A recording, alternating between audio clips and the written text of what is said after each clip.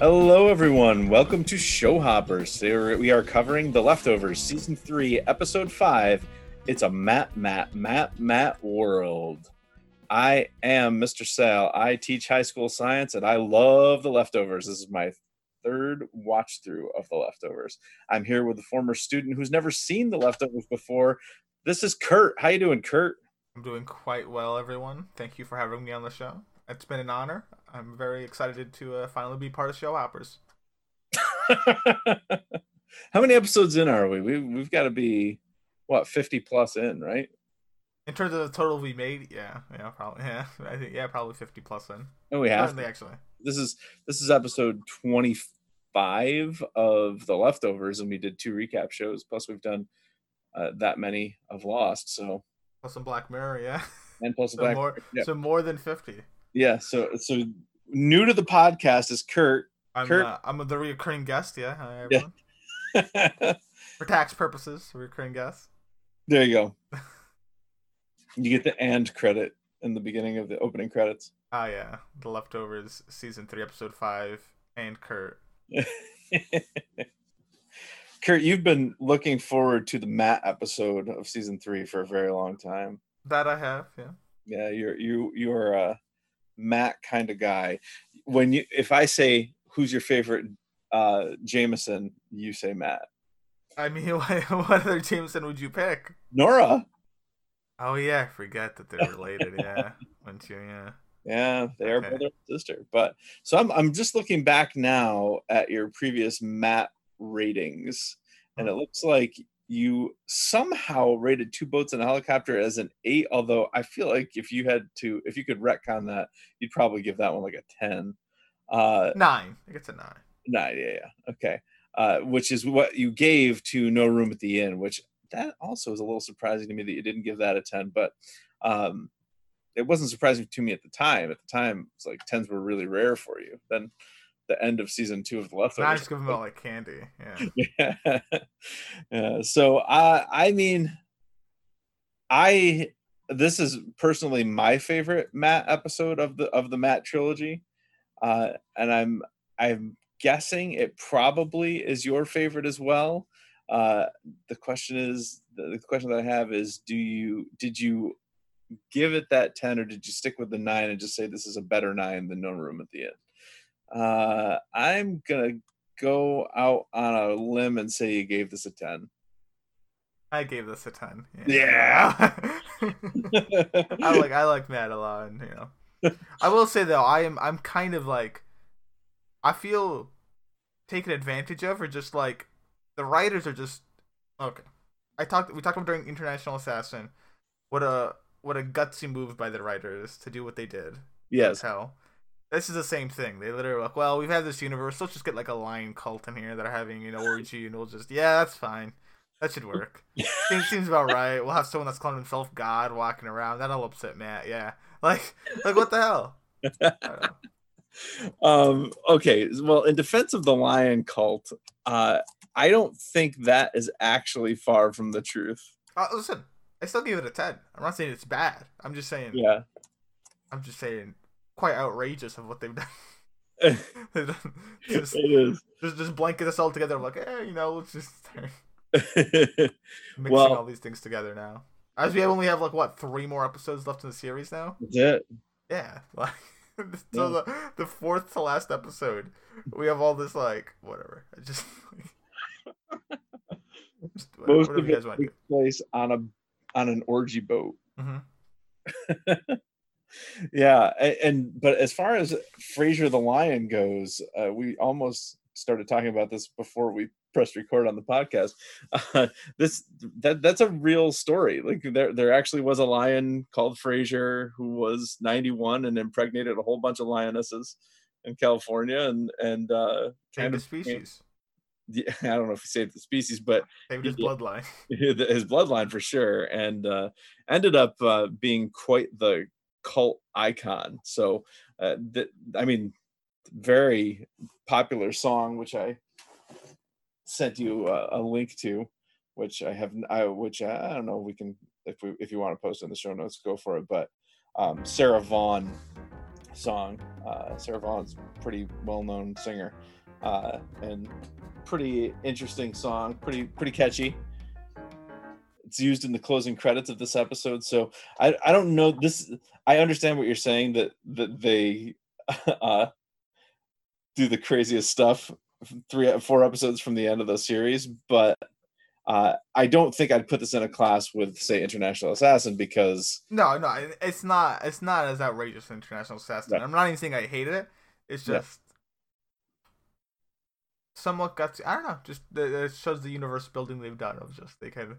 yeah, Cause I didn't really bat an eye all that much. I'm like, okay, it was fair enough. A lot of yeah. weirdos in this workplace. Yeah, I'll say. Yeah, but it's good stuff. I love it too. I give this as a 10 as well.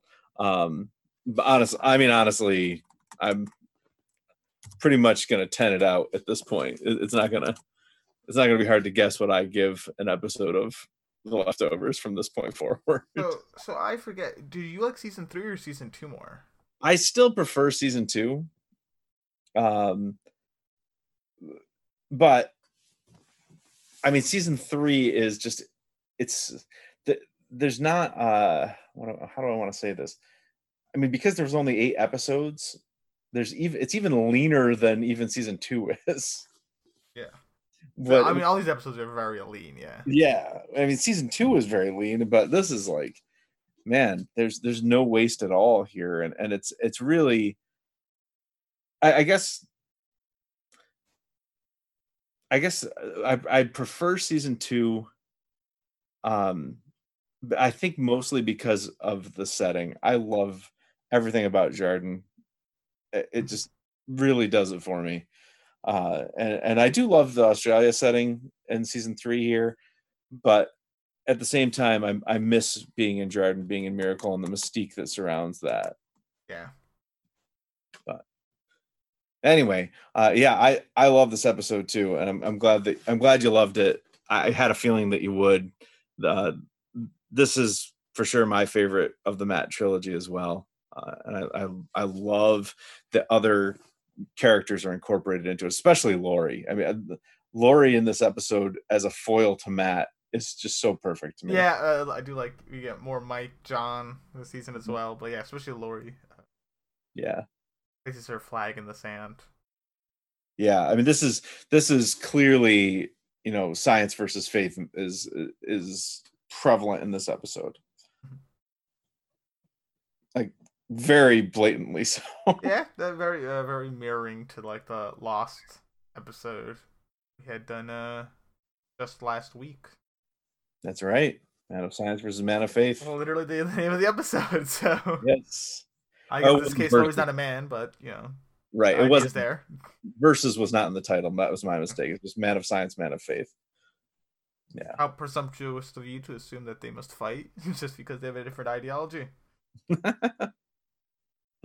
Exactly. Kurt, do you speak French? No. Neither do I. Merci beaucoup. Yeah, French fry. On the trois gacettes we neuf dix. I messed up somewhere in there, but hey, that was not bad. I know French fries, French toast. That was terrible. I'm sorry, but the opening credits are not set to music this time. No, I was like, is this a song or is this a French distress? Like I was like, I don't know what this is. Yeah, no, this is a French prayer. Well, I mean, it's a prayer that's said in French. Oh. Yeah. Did you happen to look up what the translation of this prayer is? No, I had no clue how to go about that. I mean, I guess I could have used subtitles then. Try and do that from there. Oh, people have already done it, but you would probably have spoiled. Yeah, I don't want to do anything. I never want to look up anything like that in terms of leftovers. I'll look up like words or something, but yeah, I'm not gonna do that. Okay, well, let me be the great filter. Yeah, I'll be the filter here, so I can tell you what this prayer said. Okay. Okay. Yeah. Would you like that? I would very much so appreciate that. Yeah. It involves. I might even say thank you. Oh, cool! It involves a dragon egg. You're lying to me. I'm not. That's a ready? lie. All right. This is the prayer, roughly translated. according to this person who roughly translated it. I'm the only hope, the last defense of a species about to be extinct. Demonists warned us, the wise scientists of the truth. They said these creatures would come 7 years after the first ones were taken, 7 years after the departure. And God, we were blind, blind to what we didn't want to see. Now we're about to stagger to the precipice of destruction. As soon as this monster was born, we ended. Because this monster is about to end mankind with its 7 heads and its 7 firing mouths, we only have one last hope, the egg. In the demonist's cards, I found it, hidden in a nest, a volcano in the sea. Thank God for technology. In our progress, we made the weapon to end all weapons, the nuclear bomb. Now its terrible power can be our salvation. If its explosion can break the fragile shell and melt the demon inside. God, may this missile fly right and let him find the nest of the volcano, and may the egg be not hatched, so this beast about to be born could be destroyed before it rises to destroy the world. Okay, so this is the explanation for why this guy does what he does to Exactly. So there's another cultist or some sort of belief out there of this dragon, 7-year dragon. Okay, The 7 year dragon with the 7 heads. wonderful. Well, thank you. Translation. I wonder. So this is my. This is the best reason to not want to be bilingual, and that way you can properly not understand stuff when you're not supposed to. Like that. So you think you're not supposed to understand that?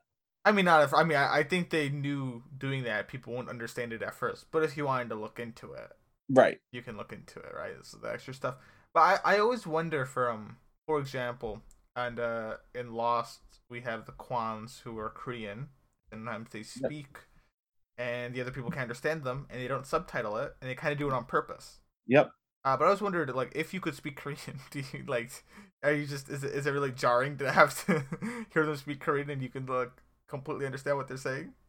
I'm sure it probably adds to the experience. I'm surprised you actually didn't look up what they say in Korean in each of those episodes. You think I should? Yeah, I guess you do. I okay.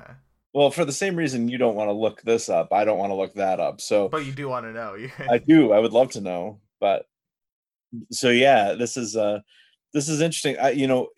Watching it for the first time, I don't speak French, and so I had no idea why this guy was running naked through a submarine and firing a nuke. Well, I don't know. I was running naked still. I can only assume that the naked is so that he can make that stretch easier. I Like guess, but he doesn't need to be naked to the front up to it. It's like once he's in there, he seems pretty like content once he got in that locked room. But fair enough, yeah. No, I'm talking about to make that stretch from one key to the other. Yeah, No restriction of.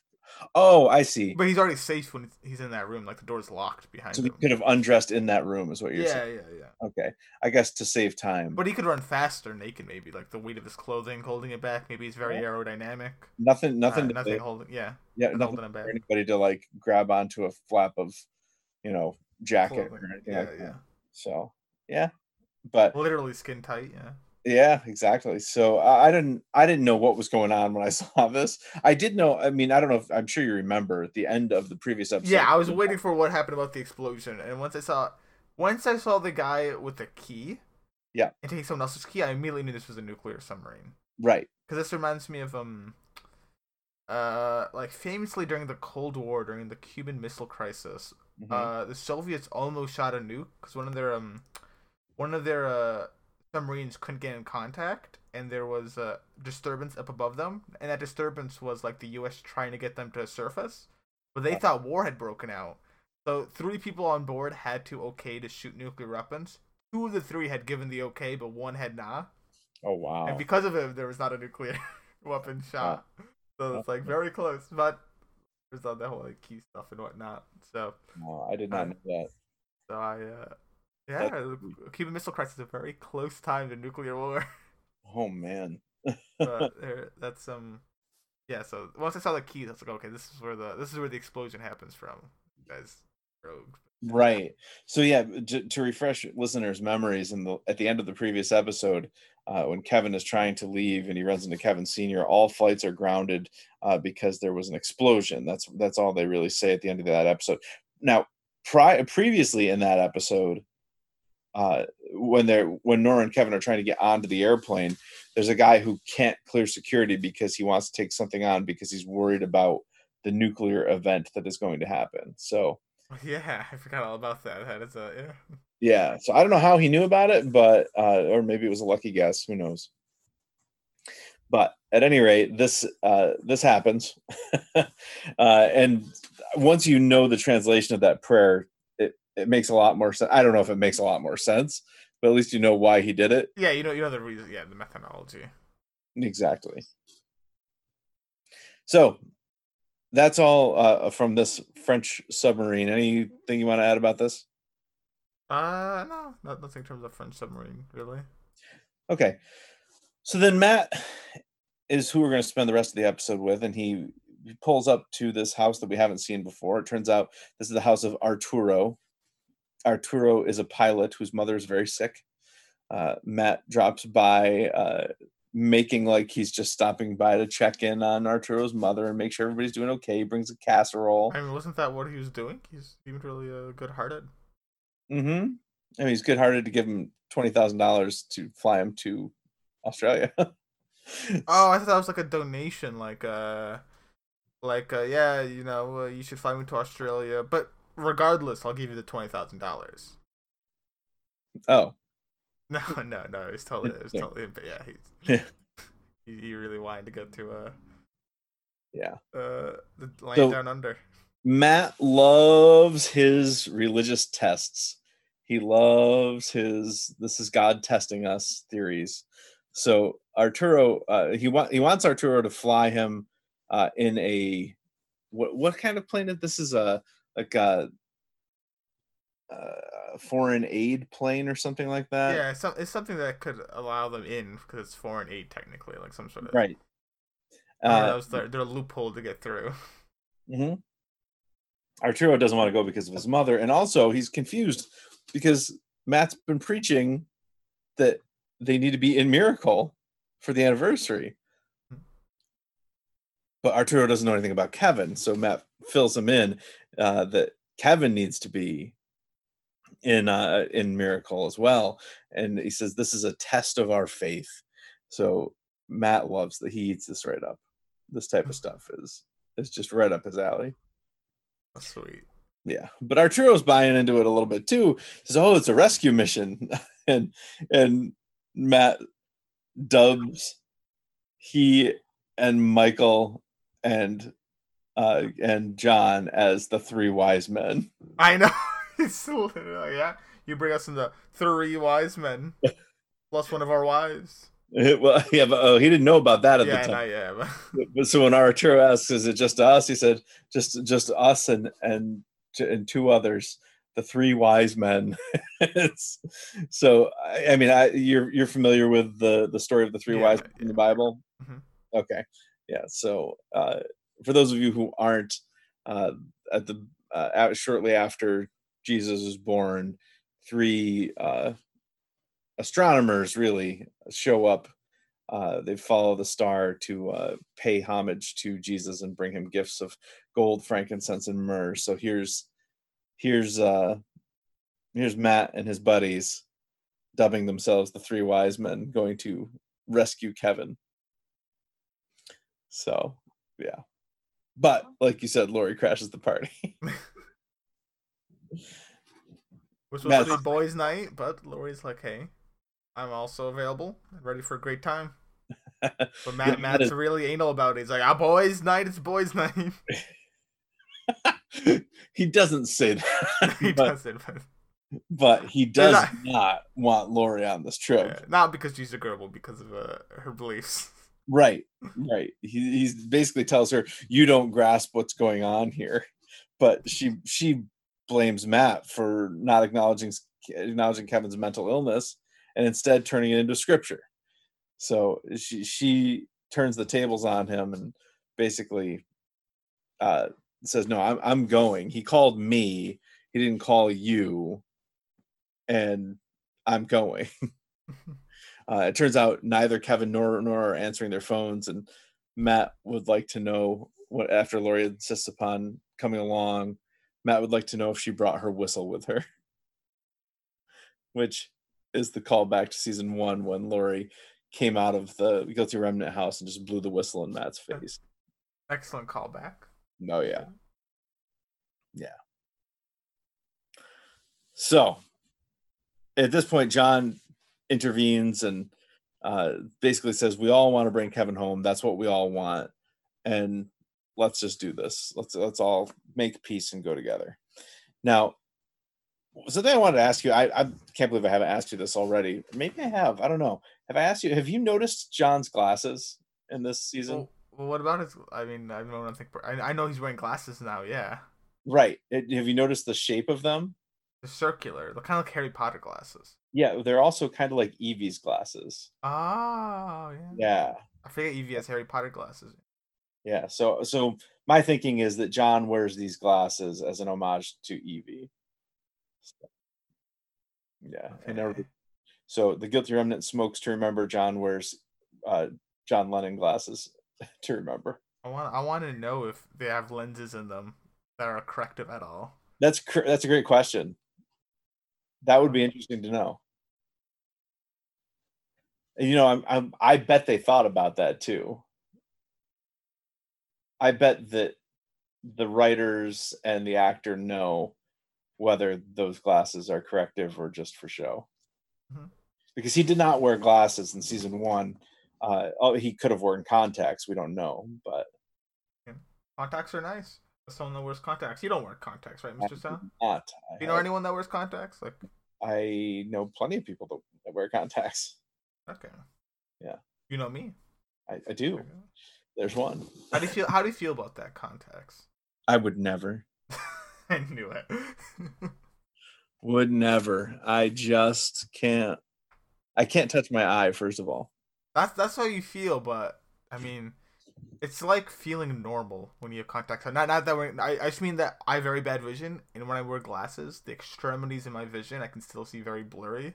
Yeah, It's you've like written this. Yeah. so then it's like I don't need my glasses. Also, then I can wear sunglasses. Normally in the summer I wear them a lot more. The winter I might not. But Right. Right. anyway, I think we have had this conversation before. I think it was on the Lost podcast though, oh, yeah. when Sawyer got his glasses. There you go. Yeah, right. Contacts, a nice thing to have, not required. There you go. Not required. Not required. Good Believe it or to not. know. If my vision ever deteriorates, I'll remember. Kurt said that contacts are not required. I'm sorry. Be, be happy that you have great vision. Yeah, I know. I am. I am. But so Matt starts grilling Lori about what Kevin saw because Lori has not told John about Kevin thinking that he saw Evie. Matt doesn't know what Kevin was calling her for. Uh, but he says, whatever it is, he refuses to believe that Kevin is psychotic. And I love what Lori's response to this. She says that he had to look through every cupboard to find the wine glasses. He has a misspelled tattoo. And he poops 4 times a day. And she says, I refuse to believe that he is the second coming of Christ. At which point the plane hits turbulence and Matt folds his arms and just smiles as smugly as you can smile. That we've had turbulence. Aha. Well, Yeah, I do love the Lori's like I know Kevin very well. Yeah. Yeah. Well, but I mean, the reason Matt's so smug about it is because Lori just like cursed out God. She just like was very blasphemous, and it is as though the turbulence was a sign from God smiting Lori because Lori stops in her tracks as well, and Matt just could not look more satisfied. Very nice to be on the winning side. I guess so. I've been watching Survivor again a lot, Okay. and that's sometimes you know Survivor, right? I think most people listening know Survivor, but basically Yep. you get alliances, people vote each other off, and Hmm. sometimes when people know who's going off, you get very smug people, right? Smug as a bug in a rug. They're very happy, very yes. So there you go. That's what Matt was here, very smug, very Oh, happy. he was. I mean, I don't think I've ever seen a television character look more satisfied. Yeah. Anyway, uh, they all get some sleep because this is a long trip. You're gonna have to sleep at some point. And Matt is reading the Bible. I don't know if you noticed Yes. what you did. Oh no, I don't know what he was reading in the Bible. Actually, he was Oh, reading the Bible. I was like, oh, I think you're interesting. going to be very interested to know what he was reading in the Bible. I bet I am. You bet you know? No, I bet I will be interested. Yeah. Oh, okay. So he was reading the book of Daniel. Now, are you familiar with Daniel from the Bible? No. Okay. So Daniel was taken semi prisoner by King, I think it was King Nebuchadnezzar. Anyway, doesn't matter what king it was. And as when he was taken, he and a group of people who were young men were taken and kind of trained to be servants directly to the king. And he kind of was put to the task of trying to interpret like the king's dream. All right. The king did not like his interpretation of the dream, and Daniel was thrown into a den of guess what? Wolves. Nope, Oh, lions. lions. Okay. Daniel was thrown to the lions, and he prayed and prayed. The story goes that he prayed and prayed, and an angel put the lions to sleep, and he survived the night, and the king let him live. Okay, Okay. so that's the story of Daniel and the lion's den. Now we know how heavily featured a lion is going to be in this episode. Yeah. Or lions as Uh, well, if you wanna. that's right. So, yeah. So it's no coincidence here that Matt is reading about Daniel. By the way, Matt did reference Daniel earlier in the season when he was preaching in the first episode. I have no He, recollection. I remember him preaching during that parade, but I don't know what he was saying. yeah, and he was preaching, and this is when like this congregation was overflowing. They were out in the like outside the church listening to his. Oh, this season you mean? Yeah, Okay. this I season. think it was season 1. Okay. Yeah, sorry, episode 1 of season 3. Sorry. Yeah, and he references all the references to 7 years in the Bible, and one of them is Daniel telling the king of Babylon that he will lose his mind for 7 years, and that's what the king did not like, and that's why Daniel got thrown into the lion's den. So it kind of all comes full circle here, and we're gonna see lions play pretty heavily in this episode as well. But all right, so that's the biblical reference that we get from Matt right now. Anything you want to say about that, or No, no. okay? So he starts bleeding on the Bible. Now, I don't know if you remember back in episode 2, "Don't Be Ridiculous," uh, when Matt had a nosebleed, and you said that you were going to make a mental note of this nosebleed. Did you make such a mental note? I could say yes, but that could be a lie. Um, I'm struggling to remember what number 2 in the episode was. That "Don't Be Ridiculous." That's Yes. that is. Yeah. When did he have a nosebleed into? I'm trying to remember. Oh yeah, him and Nora are arguing. Yes. I don't remember arguing about what. Oh, the book. No, they're arguing about Pillar Man. Ah, yes, I remember getting a nosebleed. Oh, he's Yes. doing another nosebleed. Okay. Yes, and I don't. You didn't mention this when we saw it, so I don't know if you really noticed it or thought anything of it. But in episode 3, crazy white fellow thinking, when Kevin Senior calls Matt and it's the middle of the night. Matt is like wrapped in a blanket and sweating like crazy. It's like, I think we commented about how he was sweating. yeah, he was like, sweat was literally dripping off his nose. So, yeah. So Matt's been showing signs of illness for this entire season, but he bleeds on the aisle on the Bible, and he tries to stealthily take some kind of pills, which he claims they're allergy pills. I don't believe him. I don't know. Do you believe him? I don't know a lot of allergies that make you bleed. So. But he tries to do this secretly, but Michael wakes up. And Matt says they're allergy pills. So here's Matt lying, which I love catching Matt and Nora in lies because they both. Matt doesn't lie though. He does. He says this is allergy medicine, unless you believe him. So that means Sorry, I take that back then. Yeah. Must be allergy medicine. So you do believe him? Well, yeah, because he doesn't lie. Fool. That's a fool. Yeah, but while Michael's awake, Matt just wants some reassurance for him that he's on his side, that he's going to help. Yeah, he tries to shore up his defense here. Well, I think that he sees like, okay, if Lori is my adversary, John's going to be a tough sell because he's married to Lori. So I better hope to God Michael's on my side. Yeah. Just help me bring him back. Whatever it takes, Mike. Exactly. But all right, poor Arturo, who's trying to fly this plane, says they can't land in Melbourne. They've been diverted to Tasmania. So my question here is like, could you, in theory, like, why not have some parachutes and they just hop down? No need to land. I don't know. This is really an emergency. I imagine they have some luggage. Yeah, but like if you're trying to get Kevin back to Miracle, this is for the sake of the world, right? For the 7th anniversary. I'm sure you can put luggage on a parachute too.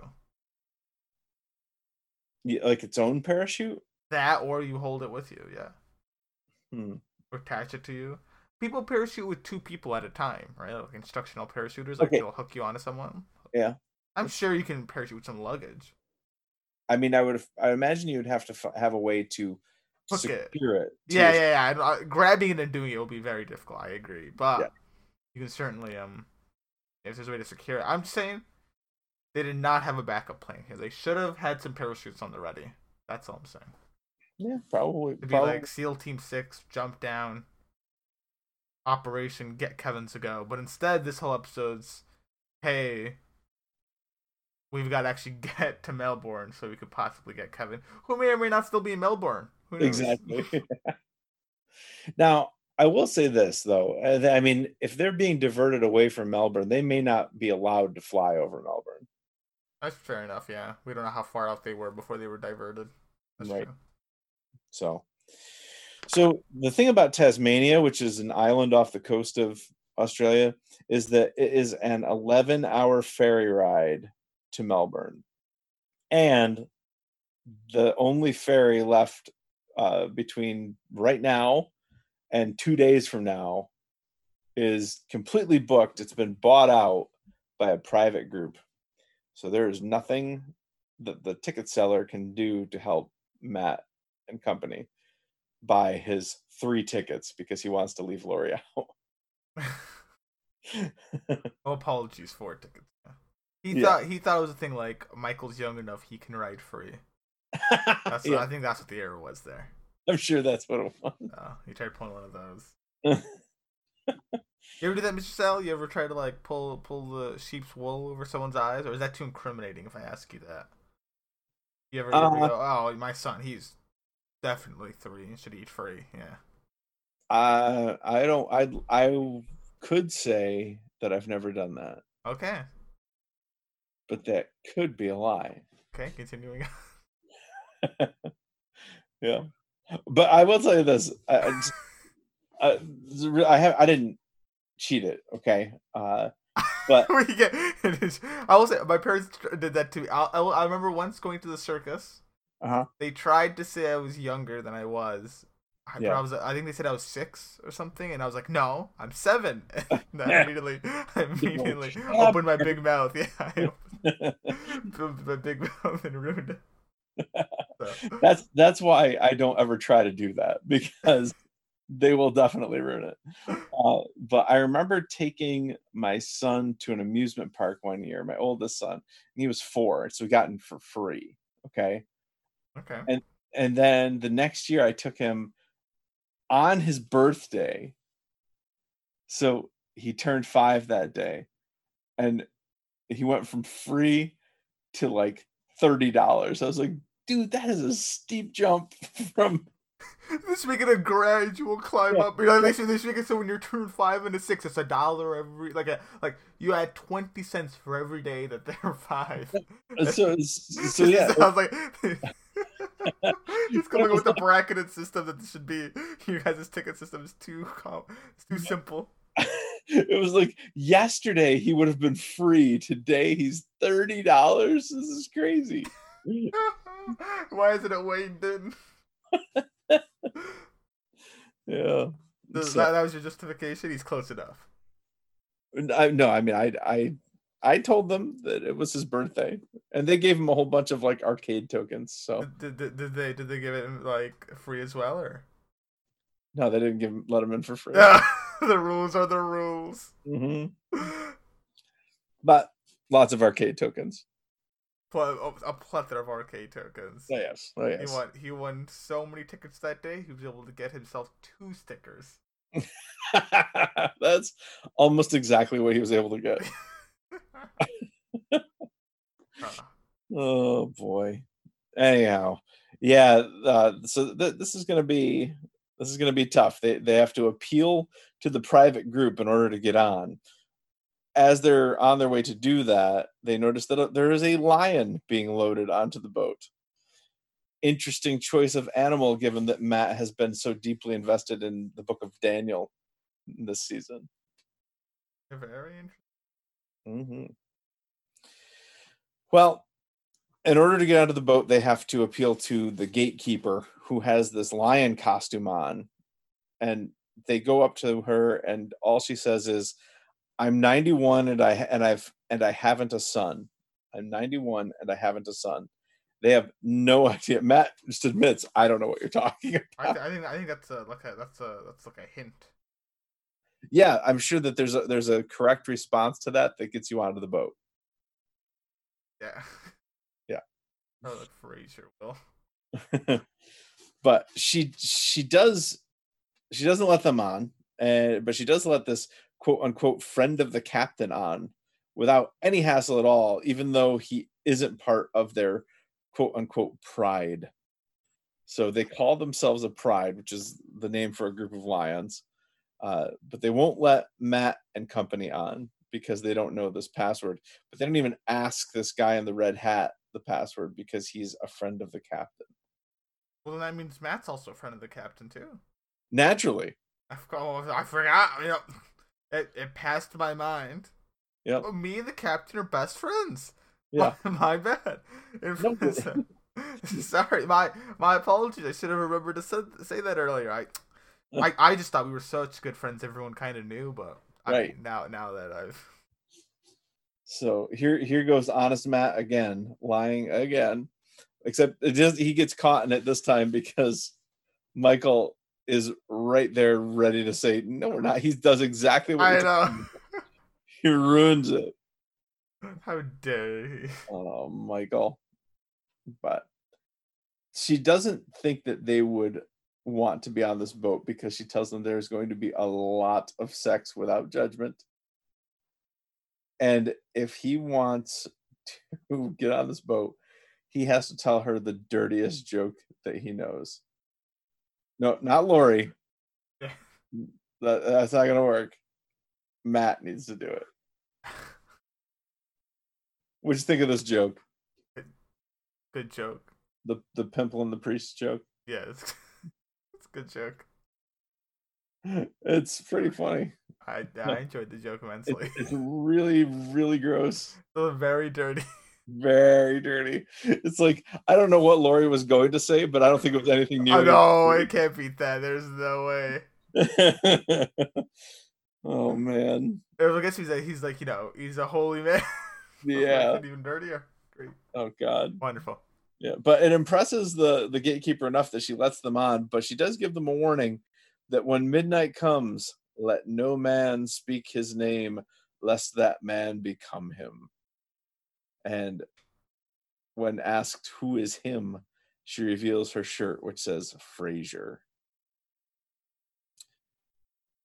Oh, and they take this literally. Let no man speak his name. Women can. Yeah. Okay. Yes. Oh, Frasier. Ah, watch out. So here's something that bothers me when it's always something like here you probably maybe you'll not remember the name of these things, but you're not supposed to feed them after midnight. They're supposed to be kind of like gremlins. Gremlins, yeah. Oh, they're called gremlins? Oh, well, I mean the movie's called Gremlins, and they turn into Gremlins, but I don't remember. When they're all nice and stuff. Yeah, I don't remember what they're called. But so it always I don't remember if the gremlins had this like caveat, but my question to this always is like, okay, but when's it good to say Frasier again? Like, so I get after midnight, right? Okay, fair enough. After midnight, I shouldn't say the name. We won't say the F name. I gotcha. But it's like, I mean, it's 3 a.m. now. Can I say, you know what yet? 6 a.m. I mean, some people are waking up now. Certainly, can say Frasier, right? I totally agree. Like I always hate the ambiguity. I don't know when after midnight ends. I know. And now we're talking about the next midnight. So I was like, okay, after midnight you can't say Frasier, but like when can I say Frasier then? Well, I mean, in this case, I kind of get it, I guess, because you're right. They're only on there for a limited amount of time. So I guess if it's right. just don't say Frasier for so the rest from of the day. now to midnight, you can say it. After midnight till we get off the boat, you can't. Fair enough. Okay. But I didn't think about it that way. That is a good point. But I totally agree with you. Otherwise, like the Gremlins thing has always bothered me. It's like, well, wait a minute. When can they eat again? These poor things are hungry. They're really guilted you in on it. Like, I swear, 4 a.m.'s good. You can feed me by 4. Okay. Oh. Yes. Well, on board, John tries to convince Matt that they aren't going to get back to Miracle by the anniversary. Anything that's going to happen, they got to let it go, because anything that's going to happen is going to happen in Australia. And that they are not in control of this. So John is very he's very zen these days. He is. He's very zen. He's just rolling with the punch. He is scarily zen. What did Lori do to him? Where's the John I know and love? Well, that's what Matt wants to know. Yeah, what happened to the fire? Yeah. Oh man. But Matt still believes that he's holding out to hope like crazy that they're going to get back to Miracle. And he goes through why Miracle is so important. He got his wife back. He got a son. John says, yeah, well, I lost my wife and my daughter. I love that comeback. I'm like, yeah, you got 2 things. I lost 2 things. Yeah, which it always plays into this net zero theory of Jardin. Like, there's not any evidence of it, but it's really hard to disprove it as well. Everything's at 0. Like, as something comes, something leaves. Okay. Right. Yeah, exactly. Oh, what's the Virgil net 0 thing then? So Virgil dies. Yeah, did anybody come in? I mean, I guess, lots of people came in after Virgil died. Sorry. So Virgil was the big one. Okay. Yeah, Virgil and like Patty now, but everyone can come in now. We cleaned them out. All are welcome at this point. Okay.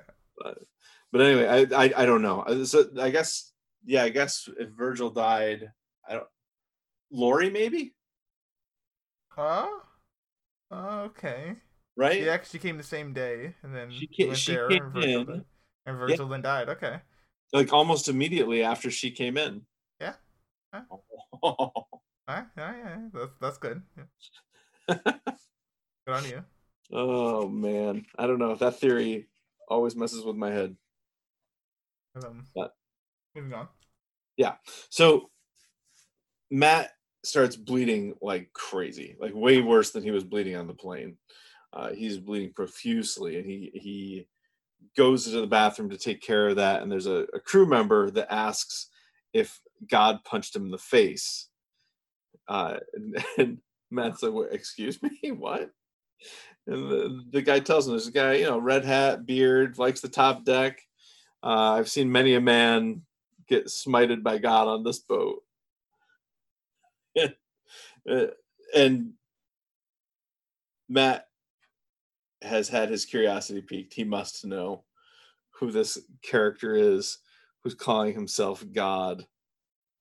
So he goes up to the top deck and he finds him. Now, did you recognize this guy? I'm trying to think. Um, no. You didn't? Well, at this point, okay, wait. I recognized him earlier when he came in as the friend of the. He's like the Oh, friend of the captain. right. You recognized him as the friend of the captain. Yeah, but past that now. Okay. So did you catch his name? Wayne. Wayne? I thought I said Wayne. I just earlier. No, I don't know what his Oh, name yeah. is. Okay. Oh, you're thinking of Yahweh. Yahweh. Yahweh is the I think it's the Hebrew name for God. Oh, okay. I Then think it's no. Hebrew, but no, his actual name, and they do say it a few times in They this do episode. say it. I remember when that guy in the bathroom we said it like Wayne or something like that. So I was like, okay, I should write Yeah, that. that was Yahweh, but Yahweh. Okay. they do say that his name is David Burton. Okay. Do, David do you Burton. remember who David Burton is? I'm trying to think. David Burton does not ring a bell. Oh I man, mean, talk about who he is in this place, like an Olympian and whatnot, but yes. I don't know where he is in like the Universal leftovers prior to this now. Goodness. Okay, so Oh wait, no, I remember now. Wait, you're right. He's the one that was on the news clip that he came back to life in the yes, caves. yes, Where do I see that on the TV for the leftovers though?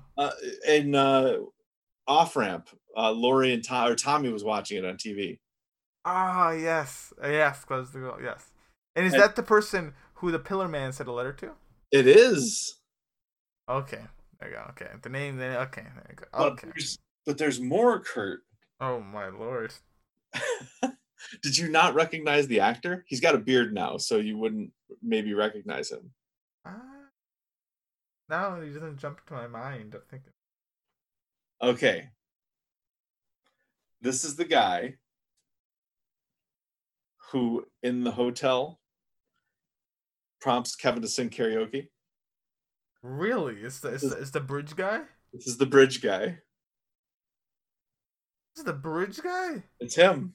I've been looking for the bridge guy. This is the bridge guy? This is the bridge guy.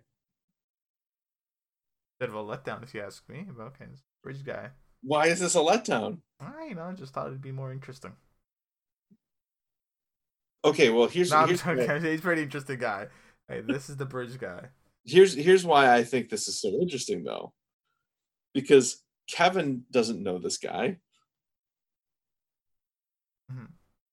right? Yeah, yeah. But he keeps seeing him when he dies, Mm-hmm. but he doesn't know him. Mm-hmm. So, by the way, the actor's name is Bill Camp. Okay, Bill Camp. Bill Camp. You keep seeing him, yeah. Sings Homeward Bound every day. Yeah. So he saw him on the bridge, and he saw him in the karaoke bar. So it seems like whenever Kevin has died, David Burton has been dead at the same time. Oh yeah, you're right. Yeah, that implies that he must also be dead, or at least he's visiting. Maybe he Right. Oh, yeah. too has a plastic bag and duct tape at home. So now that all of course assumes that you are buying into the International Assassin Hotel as being an actual place that Kevin goes when he has a near-death experience. Yes, I do. Okay, so if you buy into that, then this feeds right into that, because here's this guy that Kevin shouldn't know, who also has died and come back from the dead, kind of guiding him along. Mm-hmm. Okay, Now, if you don't believe that International Assassin Hotel is an actual place that Kevin goes when he has a near-death experience, then you could justify it by saying, well, maybe Kevin saw the same news clip that Tommy saw, and he's manifesting this guy in his own head. Yeah. Now, but the hotel's real. Come on. I mean, I think that's the implication of the show, but they would claim that they are towing that line between fantasy and insanity. Not fantasy and insanity, fantasy and reality, I guess. No, though, but like fantasy means it's like not real. Exactly. And the hotel's real. Like I was gonna make a joke about I'm starting to really believe in that hotel, but I'm not gonna go down that line. Okay. We're not gonna go down that line. I would love to believe in that hotel, like in real life. I think it would be that'd be cool, but that's a dangerous line to go down. Like, hey, well, you die, you might not actually die. You gotta just beat your questions. Well, I mean, it's kind of dangerous to be going. I love it. I love it. So anyway, so this David Burton is a big deal for multiple reasons. We've been hearing about David Burton for a while now, and this is the guy who keeps interacting with Kevin in the hotel, or just outside of the hotel, I suppose. So, but when Matt confronts him, all he does is hand Matt a card that says, "Yes, I am God," and has all kinds of frequently asked questions on the back with the answers to those questions. No, I saw this. I saw the Joker movie. He does the same thing, where he has a card that he hands people. So I kind of want to get a card like this that I can hand people. What did the Joker's card say? It was just the Joker? No, it's like he has like some sort of condition that makes him laugh. Oh, that's right. Yes. I forgot about that. Yeah. So I wanna get a card though that I can give people. Okay. Interesting. Now you just recently saw the Joker because we've talked about Yeah, I have since recently. Yeah, like recently. Yeah, within like last like 2 weeks. Yeah. So. Deeply disturbing movie, isn't it? Oh yeah.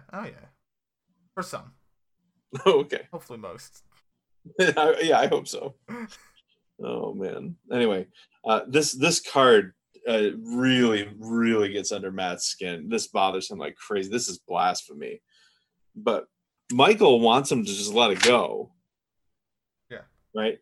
He also wants Matt to tell Lori that he's sick because she can help. How does he know that she can help? Because she helped John.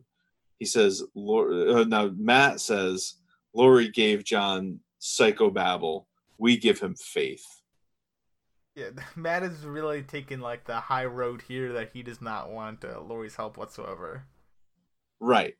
Well, I think that he doesn't necessarily see any value in Lori's help. Exactly, which is, I mean, that might, I don't know. So this is kind of the focal point of their disagreement. If Lori isn't willing to accept some manner of faith, then Matt has no use for her. And and similarly, if Matt isn't willing to accept some measure of science, then Lori has no use for his point of view either. So this is a really common conflict, though. I mean, this happens all the time. Yeah. But, now's not the time for this to be happening. You have to galvanize and save the world. Or just help Kevin if you're Lori doing it. Depends. Either you're mad, you gotta galvanize and save the world, or if you're Lori, just say, Kevin really needs some help. Right. So, and that's the only thing that they can agree upon is that they want to help Kevin, which they both do, but for very different reasons. I don't even know if Matt really wants to help Kevin so as much as he just wants to help himself / Miracle or the world. Yeah, it's a good point. I don't even know if he really wants to help Kevin per se. That's a good point. Yeah. They both want to get to Kevin. That I can agree on. Yeah.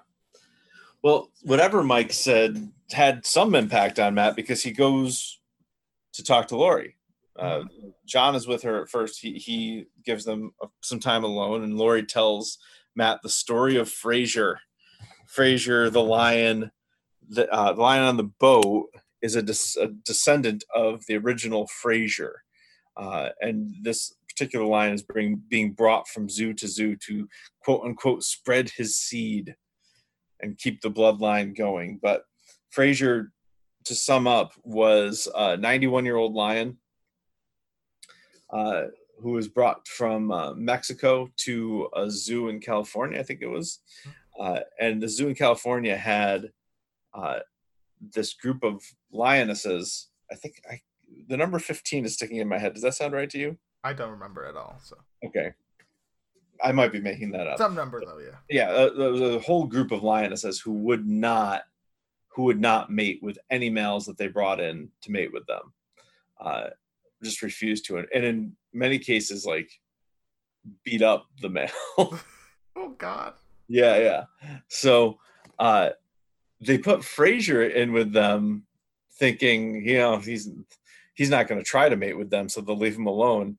And then they all ended up pregnant.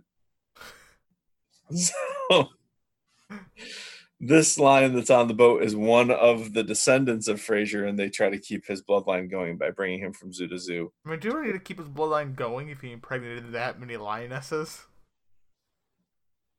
Any reason to? Yeah, I guess I feel like his bloodline is pretty set in stone for quite a few centuries. that's probably true, but they do it anyway, and it's this whole cult that's formed around that exercise of bringing this descendant of Frasier to zoos. And Yeah, they're trying to like Genghis Khan this stuff.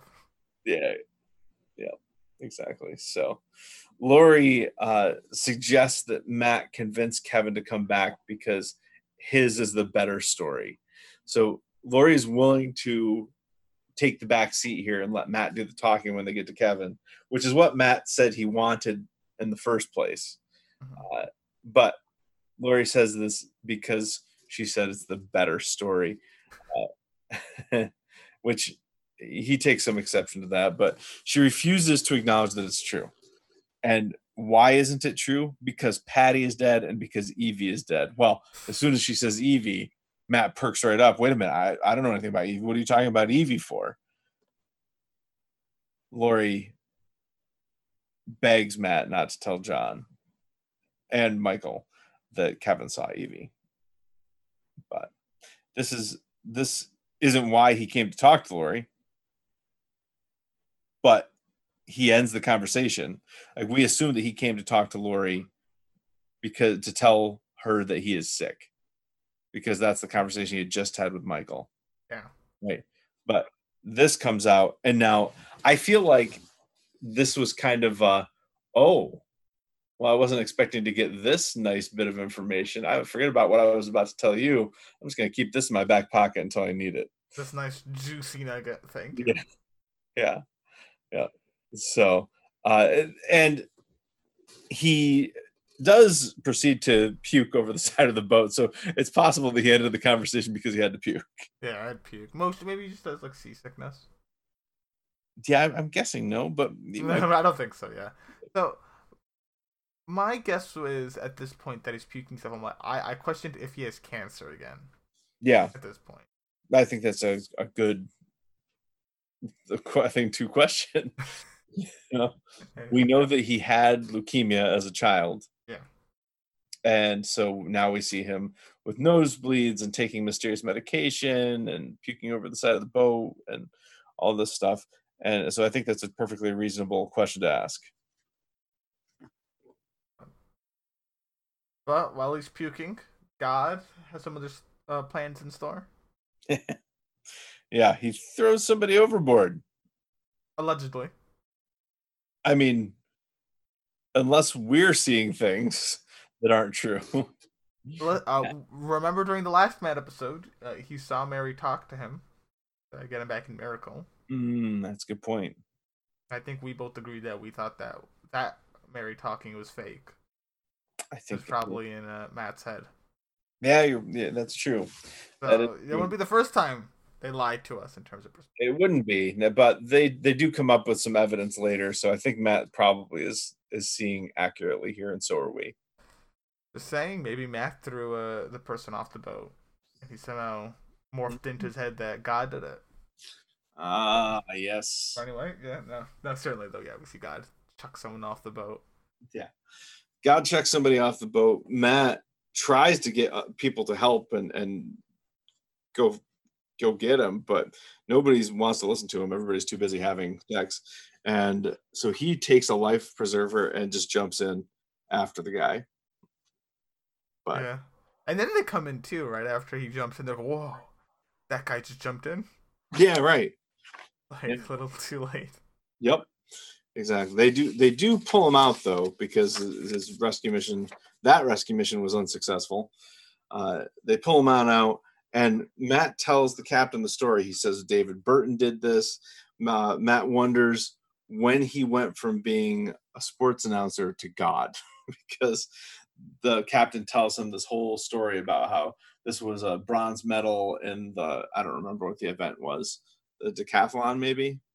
Yeah, some sort of. Oh, it doesn't matter. Does it? Does it? No, it Okay, doesn't. yeah. So yeah, some sort of bronze As medal. far as I know, it doesn't matter. But he says, David Burton was this Olympian, and then he was a broadcaster for the Olympics, and then he went on uh, this rock climbing excursion with a friend, fell 100 meters, broke his neck, and died. And his friend took him to a cave to keep him away from the animals while he went to go get help to bring back his body. And when he got back to this cave, Burton was fine and said he was God. As one Which, does, yeah. I mean, I guess if you're dead and you come back, maybe that's a complex that you inherit. I don't know. I've never been dead as far as I know. But there were no other witnesses and to this crime of throwing the man overboard. So they can't arrest Burton. But John says he believes him. Matt does not believe that John believes him, because and he throws it back in his face like, you believe. Remember, how did he phrase it? Oh, just like you believed that I didn't molest my wife. Yeah. Which I do love the callbacks to the character that John used to be. Yeah, John. He's what he used to be, Yep. and that shouldn't be left behind. What? I miss old John. I do too. He was a force to be reckoned with. He definitely This was. John is much more like calmer and nicer, and that's nice and all, but I miss the bite. I will say that I miss watching the old John. I would much rather be hanging out with this John. Oh, certainly. Oh, yeah. Like I said, old John, if he wants to talk to you, you don't want to talk to him. Like, Exactly. There's something afoot. Yeah. Yes, that's correct. But Matt finds the gatekeeper, the original gatekeeper who originally let them in, and tries to get her to understand that somebody has been thrown off of the boat. Like, one of her people has been thrown off the boat. She doesn't care. She blows him off, and Matt says all they care about is sex and Frasier. Uh-oh. It's after midnight. He said Frasier after midnight. By the way, as we record this, it is not yet midnight, so I feel safe in saying Frasier. Mm-hmm. But it was midnight yesterday into today. That's true. It is after midnight. Okay. I still feel pretty safe in saying Frasier, since there's nobody else here who's going to hook me up to a mechanical semen extractor. So that's what that was. Okay. I'm guessing that's what it was. I had no clue what they were trying to do to him. I mean, I had some theories. At first I thought they were trying to what's it, castrate him or something. Oh. I was like, oh crap. So at first I thought they were yelling, "Decup him." But then I was like, oh, they're saying become him. Become him. I thought they were saying decup him. I'm like, what? Are they gonna castrate him? No, become him. So if you think about, before I get to that though, let me just make sure that I point out that the lioness, the gatekeeper, blows the whistle on Matt. Literally blows the whistle. Yeah, another whistle blown. Yep. Yeah, so I like that callback. But anyway, to answer your question, they strap him down to this chair and they bring out this. I guess it's like a sculpture of a lioness, right? Mm-hmm. And they turn it around, which is the way that lions would have sex, right? Yeah. Uh, and they have like this cup or funnel that protrudes. I guess it's on the end of the lion's tail, but um, remember the saying is no one let no man speak his name lest he become him. So what do we know about Fraser? Well, we know that he had lots of sex with lots of lionesses. So I guess he's got to have sex with this lioness statue. But he does bust out of it. And when he busts out of it, he like chastises all of them for not caring about the man who was thrown overboard, and they all start booing him. Yeah, and that's no fun, boo. Right, and which is, I think I liked seeing that because it was like, yeah, this is. It seemed like, oh my God, what are they going to do? Are they going to castrate him? And then when they start booing him, you kind of realize, oh, this is just for fun. This isn't like, no, they're not trying to actually hurt anybody here. Yeah, they're not gonna wreck his world. Right. But, but like, would you have booed him, Mr. Sal? I don't ever see myself on the Fraser boat, but I've never been part of a good booing. Oh, Like, have you ever like been part of a big crowd and booed? oh yeah, absolutely. Really, I've never been part of a good booing, Oh, really? and I've longed for that. Yeah, Oh I've man. never honked my horn in anger at someone. I've never Well, been part of a good booing. you need to go to a professional wrestling. Oh my course it's WWE. Well, that doesn't count. That's supposed to be an edge. I want to boo someone that's sad to get booed. Oh, that's terrible. Why do you do that?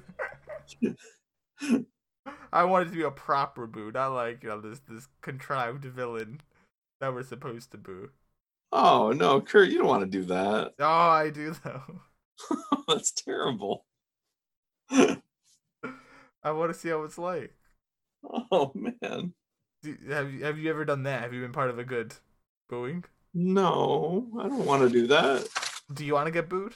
No. Me either. I do want to give out some booings. Anyway, though, dreams aside, this is making me sad. No. Okay, I don't know. I do want to be able to give out some good booings, but I'd be willing to give it to someone that sees it coming. Okay, it is fun. Well, not WWE.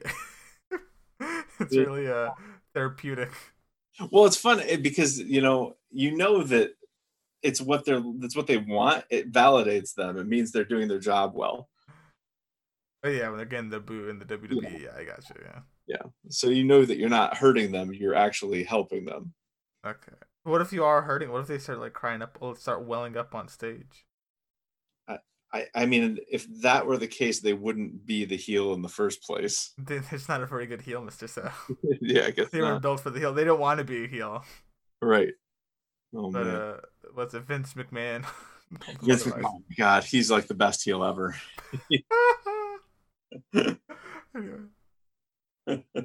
Anyhow, Matt, having got he gets nothing from the captain. He gets nothing from the gatekeeper or the rest of the Pride community. So he decides he's going to take matters into his own hands. He goes up to confront Burton again and says, "I know what you did. I saw you throw that man overboard." And he gets a great big gut punch. Yeah. Straight in the liver. Oh, yeah. Out for the count. Now, at this point, something really important happens here that is very understated. This lion, member of the Lion Pride, shows up and says, don't be on the boat or stay on the boat after we board until it's safe. After we dock, not after we board. And stay on the boat until it's safe because they have a plan. Now, this is all very cryptic, but it's a good thing that she says this to Matt because this is going to keep Matt safe ultimately. Mm-hmm.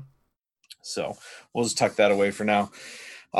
Matt tries to appeal to John and Michael he wants to compel Burton to confess because the captain's not going to do it. They're not going to arrest him. The rest of the pride isn't going to do anything. So it falls to them, or I guess to him, to make Burton confess. And he says that we will compel him. I do love the idea of like we will make him confess. This is a borderline. They're willing to do torture. And Yeah, basically goes. This is like Game of Thronesian. Confess. Maybe even Town of Salem, like Salem witch trials. That's like confess. Say you're the witch. Yeah, exactly. Then we can burn you. You didn't get that far in Game of Thrones, did you? No, I don't know. That's good stuff. But the confess part. But so you didn't get to the shame bell then. The shame bell. The shame bell, yeah. The marching through the streets, ringing the bell and going shame, shame.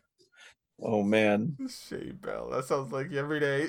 Your punishment every day. At noon, you'll rise to the top and you will ring the shame bell. You mean the bell that everyone knows so it's noon? The shame bell. Say no more. Mm-hmm. We'll ring the shame bell every day. Yeah. Well, Matt wants to ring the shame bell on Burton. Dude, that'd be such a punishment. If I had to go every day at noon to a place just to ring a bell. Like I would be so annoyed. Noon is just such an inconvenient time. Oh man. So that's like lunch. Yeah, it is. It is. But Matt is just hell bent on getting a confession out of Burton because men must reap what they sow. God will not be mocked. That's what he views Burton as doing. He's mocking God. So John says, "No, we're not going to be compelling anybody tonight." and that's when Matt says exactly what you said earlier. What happened to your wrath? And Laurie chimes in, he found peace. Well, Laurie sticking her nose in here prompts Matt to say, "Oh yeah, wait a minute, I have that thing in my pocket. Hold on a second. Oh yeah, Evie." Yeah, I think I dropped something. Yeah. Oh man, he's a real jerk about this. This is bad stuff. Oh, he didn't mean to say it though. Oh no, of course not. Anyway, though, of course not. But accidents happen. Like John's okay with it because when Laurie says, "I just didn't want to hurt you," he says, "I understand. I wouldn't have told me either." And that's like Matt now just seems defeated. Like that was his last ditch effort. I got to get John on my side. Got to bring the wrath of John back up to the surface. Oh, this'll do it. I was really hoping it would bring the wrath of John straight back. Maybe it will. Maybe he's just pretending to keep it cool. That's what the wrath of John. That's what real John would do. You're right. Real John, he's just fake it. Like, oh yeah, I'm good. And then he gets there and he brings hell on earth. He starts picking up cars, throwing them through buildings. Where's Evie? Library, you say. Angry John, no read. And then he stomps in through. Angry John, no read. And he like this, yeah. Oh my god. Where Evie? So, I'd like to see that. Oh my god. Well, he doesn't do any of that, but it does take the wind right out of Matt's sails. He realizes he doesn't really have anybody who's going to help him with this. So he says he's going to the infirmary to sleep, but instead he goes to the infirmary and gets a wheelchair and an axe. And he goes up to the top deck to confront Burton a third time. And this time doesn't give Burton an opportunity to really say or do anything. Just hits him with the axe and knocks him out. Yeah, blunt side. And yeah, I don't care how blunt it is. I mean, I don't want to get hit with this axe. Yeah, I don't want to get hit in general either. I agree. Not a good outcome for me. Not what I'm looking for. And I like seeing Matt be imperfect. Like this is good because it reminds us that he's just a person. He claims to be holier than thou, but at the end of the day, he's the one on the top deck whacking guys with axes. Yeah, well, at least it doesn't lie. So there's Hmm. solace in that. So this is one of the reasons Maybe why. some solace for tired feet. Oh, maybe. But this is one of the reasons why at in the season finale of season 2, you had a problem with Mary saying that she remembered having sex Yeah, with Matt. But this is another one of the illustration to me of the fact that Matt is far from perfect. Like he has plenty of flaws that would indicate that he has some rage issues. Some I really like that flaw. That was the thing. I know you did, but he's got violence issues, like inherently so. They're there. So anyway, I do like this that he does this, although this is pretty extreme. I think most people are probably dead if you hit him over the head with an axe, blunt or not. So, You think but so? One whack? yeah, I think so. Nah. I guess it depends on where you get hit, but no, It's true where you hit him, but I think people would take a wallop on the head. these axes. Have you ever picked up an axe this size? No. They are freaking heavy, like really, really heavy. Like, I'm surprised Matt can get this kind of swing in on him. Like Matt must be pretty buff because this is like that is not easy to do. He's chopped a lot of firewood. Yeah, I guess so. But he ties him up to the wheelchair and he takes him up to the top deck. Or no, not to the top deck. He takes him to the lion cage. Yes. Where surprisingly everyone is partying in this lion's name, though. The poor lion is just like alone. I know. This poor guy. I thought he'd do like the main thing about the party, like they're all partying around the lion. Right. Nah. He's I just guess the point is to bring the lion to the zoos. yeah. But no one actually likes the lion. That I lion's guess a jerk. Not like Frasier. Not like his dad. No. not like the OG. Nothing like the OG. But I forgot to mention too that Matt throws Burton's book overboard. Oh yeah, you're right. Just to put salt in the wound. A quick. So back. Just because I said this, lions could live to be 91. I guess. Frasier. Okay. I'm gonna look up average lifespan for a lion. Yeah, you do that. But What? what is it? It's 10 to 14 years in the wild, well, in captivity. It is 25 years old is the average lion. Whoa! How did Frasier live to be 91? Frasier the lion. I'll have to correct it right to it. Maybe he wasn't 91, was he? Maybe it was 91 lion years. Oh yeah, I see. Oh yeah, totally it was. I think because like an aging circus lion from Mexico was given faculty in Ivory somewhere in California in 1970. Already 18 years old, analogous to human aged 80 plus. The lion was toothless. Named Frasier. Okay, already how many years old was he? He's 18 years old. 18. Okay. Despite his advanced age, he fathered, so he was 18. Okay. Okay, but that's 80 plus in human years. Right. Okay, fine. And he died in 2 years later, so he died 20. Okay. Okay. All right. I was So thinking that was okay. Zelda. I'm glad we know that now. Bit of an over exaggeration, but okay. Yeah, I mean a little bit, but I mean I blame Sarah Vaughn for that, not Damon Lindelof. Anyway. Yeah. Matt has tied up Burton, brought him in a wheelchair to the lion's den, literally, and Burton says, "You're going to untie me once you get what you want," which turns out to be my attention. Now, Matt easily gets him to confess, but Burton also says that he will not turn himself in. I did it, but Yeah. and what of it? It's like he says, "Admit that you threw that man overboard." Okay. And will you turn yourself in? No. But yeah, this is I love this scene. This is my favorite scene in the episode. This is Oh, it's good to great scene. yeah, It's fantastic stuff.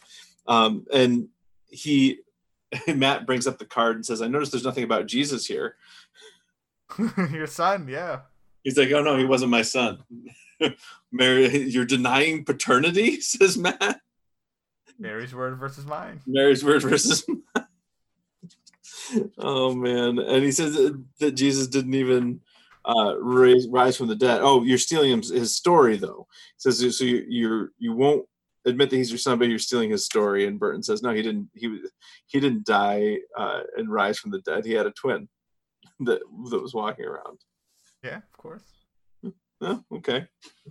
But you got to give Burton some credit because he has an answer for everything. He does, yeah. He's ready. Look on the dry, and he's pretty calm, isn't? Yeah. Never gets emotional.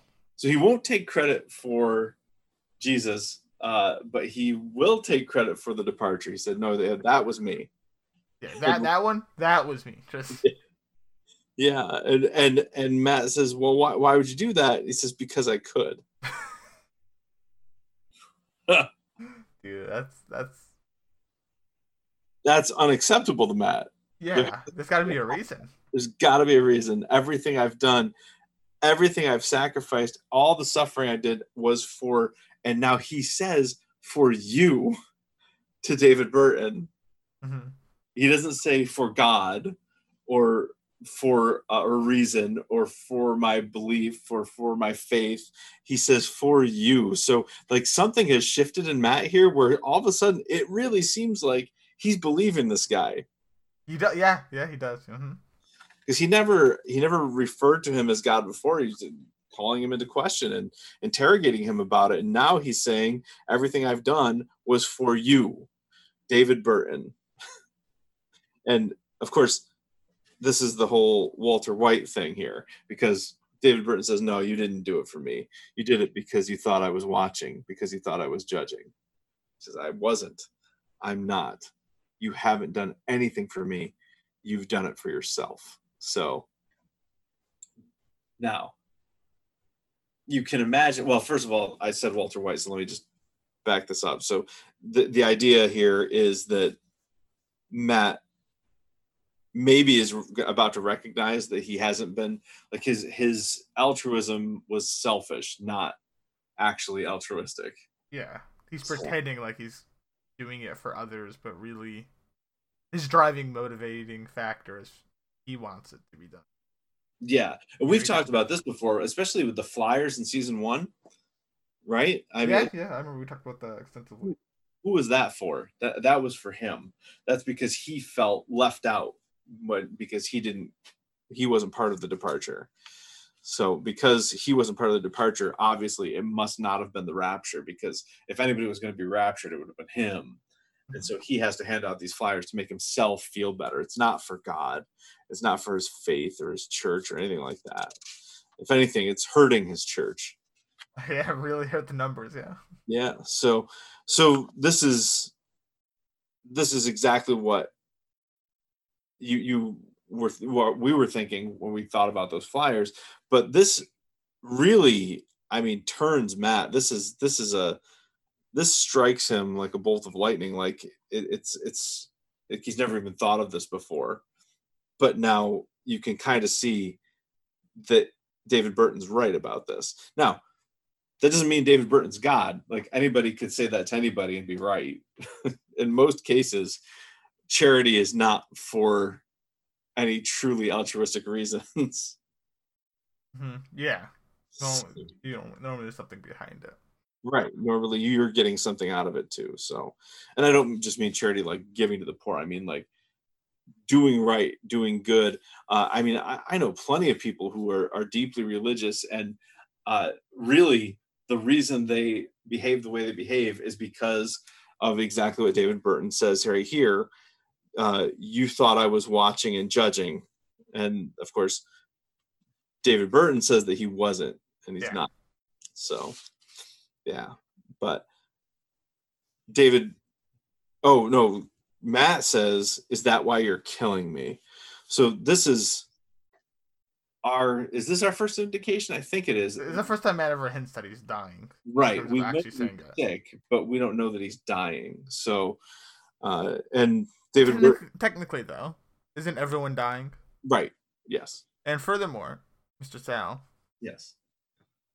I'm pretty sure you live for 3 minutes, and every time you breathe, you reset the timer.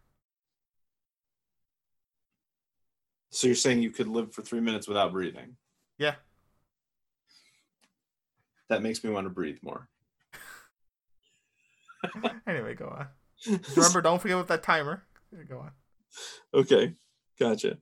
All right, but David Burton affirms that yes, this is why I'm killing you, because you've only done selfish acts, nothing for me.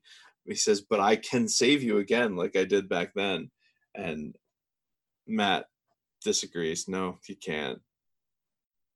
And oh, but I can. Yeah, Burton says, well, untie me and I'll show you. And, which I don't know why Matt unties him here, because I mean the only reason Matt would untie him here is he's actually buying into this, which I think he fully is right now. Yeah, listen. If you're Matt, you untie him, he snaps, and then you tie him back up like, aha! I got what I needed from you. Then he's like, I'm killing you again now. No. Well, no, I think the reason he unties him here is because he actually believes that this man is God now. He does. Yeah, no, he totally buys it. And I wonder how Matt looks at the world after this episode, because the end. It's so interesting, isn't it? Like that's. I wonder. Yeah, I wonder how Matt's viewpoint's changed. That is the big question to come out of this episode. We are going to definitely see Matt again. I hope. I was like, we didn't see him again. They traveled all the way to Melbourne, and then that's it. Oh. Yeah, this is not the last we'll see of Matt, but it will be interesting to see how he reacts to this, because this guy says he's going to save him, and he snaps his fingers, says, "Ta-da, you're saved." Now, I don't know what Matt's thinking there, but it seems like at this point, Matt either, I think it could go either way. Either he continues believing that this was God, or he recognizes now that that he was foolish to ever believe that. Mm-hmm. So we'll see how his health is moving forward. Yeah, well, we're going to see. I think we get a big hint as to what his attitude is toward this man by the end of the episode. Yeah.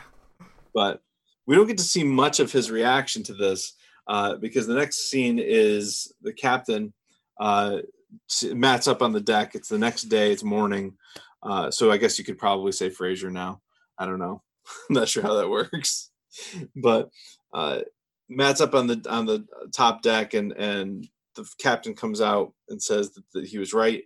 A fishing boat found a body, and Burton's going to be taken into custody. And he asks Matt if he would be willing to give a police statement in Melbourne as soon as he gets off the boat, assuming you don't have any pressing business in Melbourne, which is the key to this whole thing, because Matt now says, no, I don't.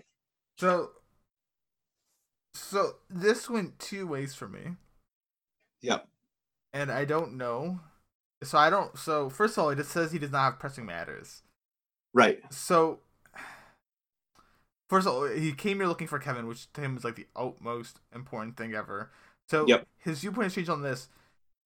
And what I don't know is if he doesn't believe that this is God, or if he does believe this is God. Because here's why: if he's going there to give like a witness testimony or whatever to the cops, I wonder if it's because he wants to help save God from custody, right?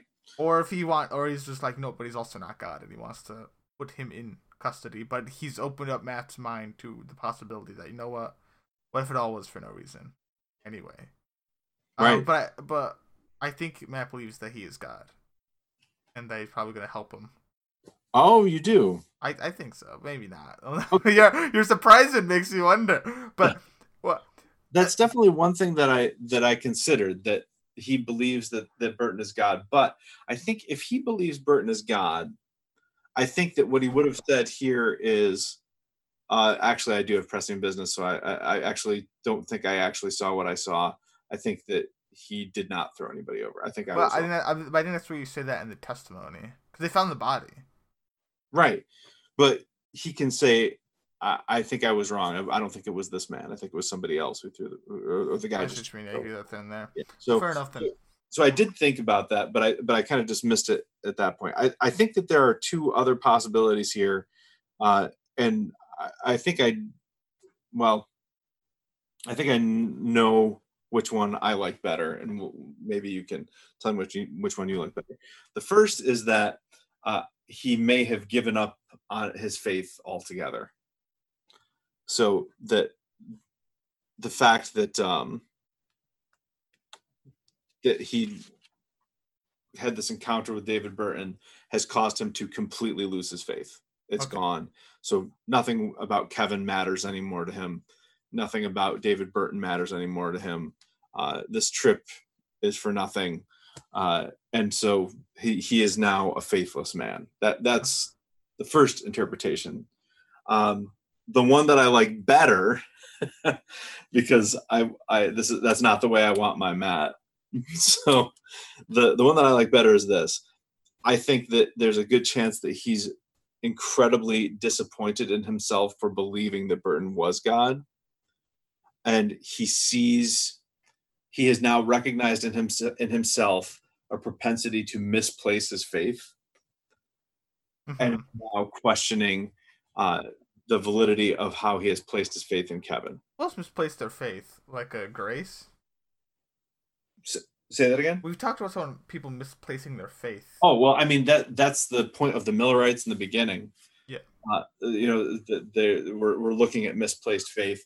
I mean, I would argue that, yes, Grace was a big one of misplaced faith. She put all her faith in the idea that her children departed, but they didn't. They were wandering around the wilderness. I like your second interpretation more. I do too. Right. So, I mean, I think that's kind of backed up by the last line that we get in the episode, because I think his faith may have been shaken, but I think also he's recognized in himself that he has a propensity to place his faith in the wrong things. And so maybe he needs to drop this whole Kevin thing. But and he seems much more at peace now, and he's talking with the rest of the crew, not the ship's crew, but John Michael Lowry, and he thanks them all for coming, and he tells them that he's dying. So he obviously, I think, does not believe David Burton is God at this point, because if he believed David Burton was God, right? Yeah, he wouldn't have believed that he was saved. Mm-hmm. Right. So I think that he sees in David Burton what Kevin could become. Mm-hmm. If Matt keeps pushing Kevin in this direction, he sees that Kevin could become like David Burton, and he doesn't want to make that happen. Okay. Which is why he doesn't have any pressing business in Melbourne anymore. Interesting. That's my interpretation of it. I don't know. What do you think of that? I like that interpretation. Okay. All I would add to that is John is also here to search the city's in and outs. A vigilante of the night, searching for the one and only Evie Murphy. Well, do you think he'll be searching for Evie now? Because I don't think this is the end of John and Evie. Okay. I hope it isn't. I hope at least he gives it one more crack. Or at least he talks about it, or it's at least brought up again. Whether someone spit it back down, or like Kevin says no, it's not her, or like so just something. Gotcha. But I would look to see another thing of you. Well, I think you're gonna see some. I think you're right, and I think you're gonna see some stuff next episode. So and preferably old John. But I don't know if you're gonna get old John back,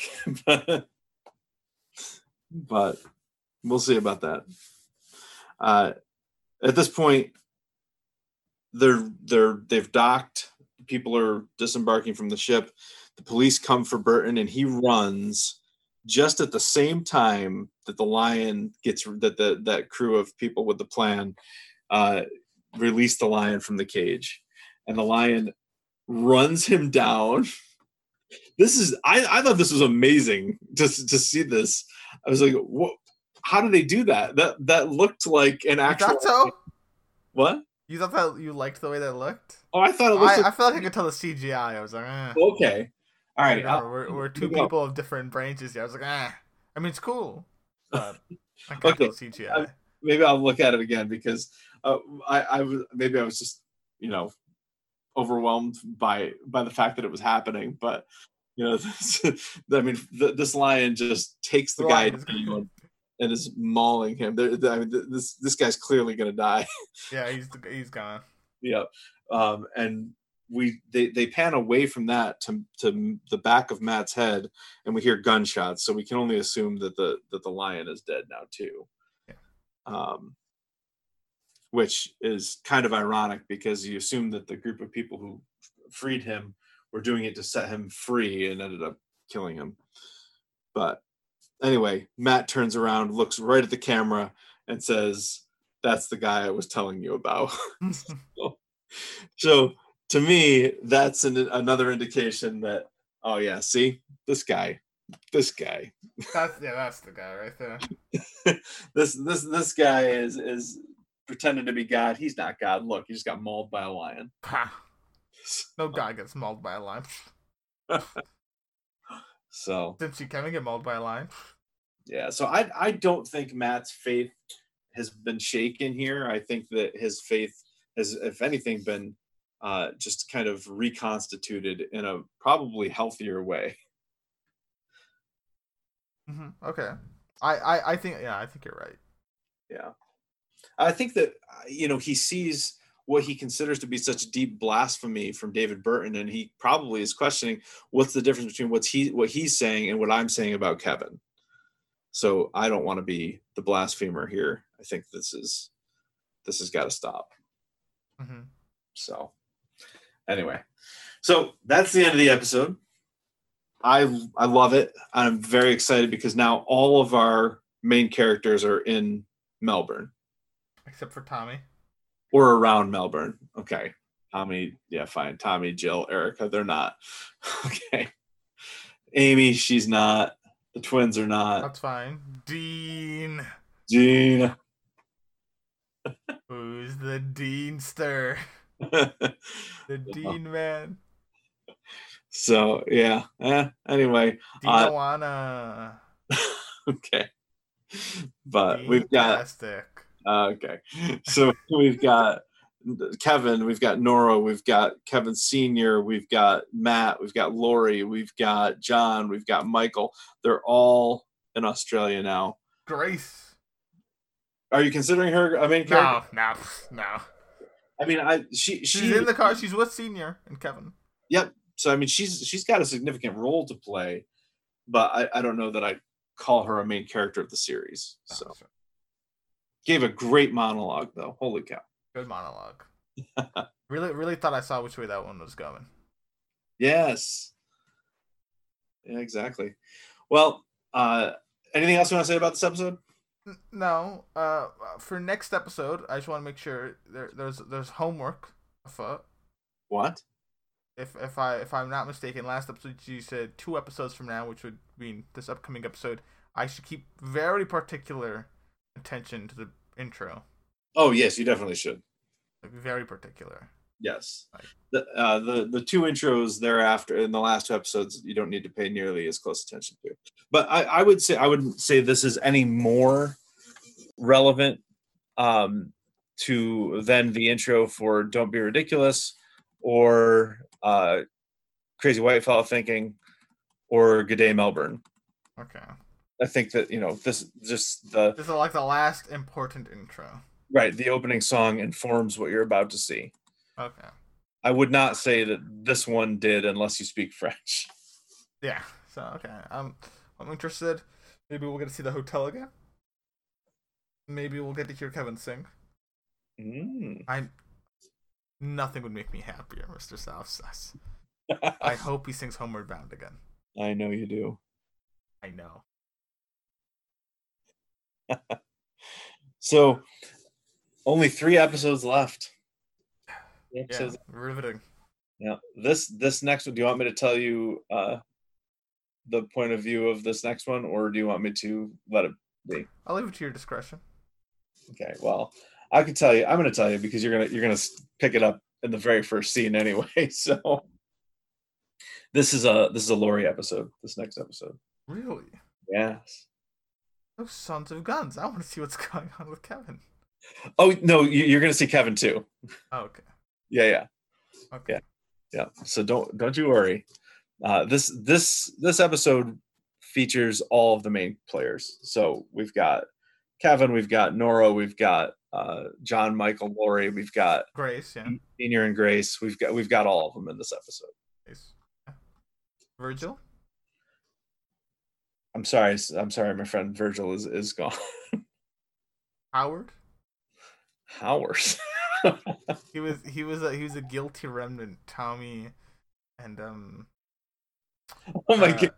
Laurie Howard. turned over. Yeah, I noted his name, but he never came to pass.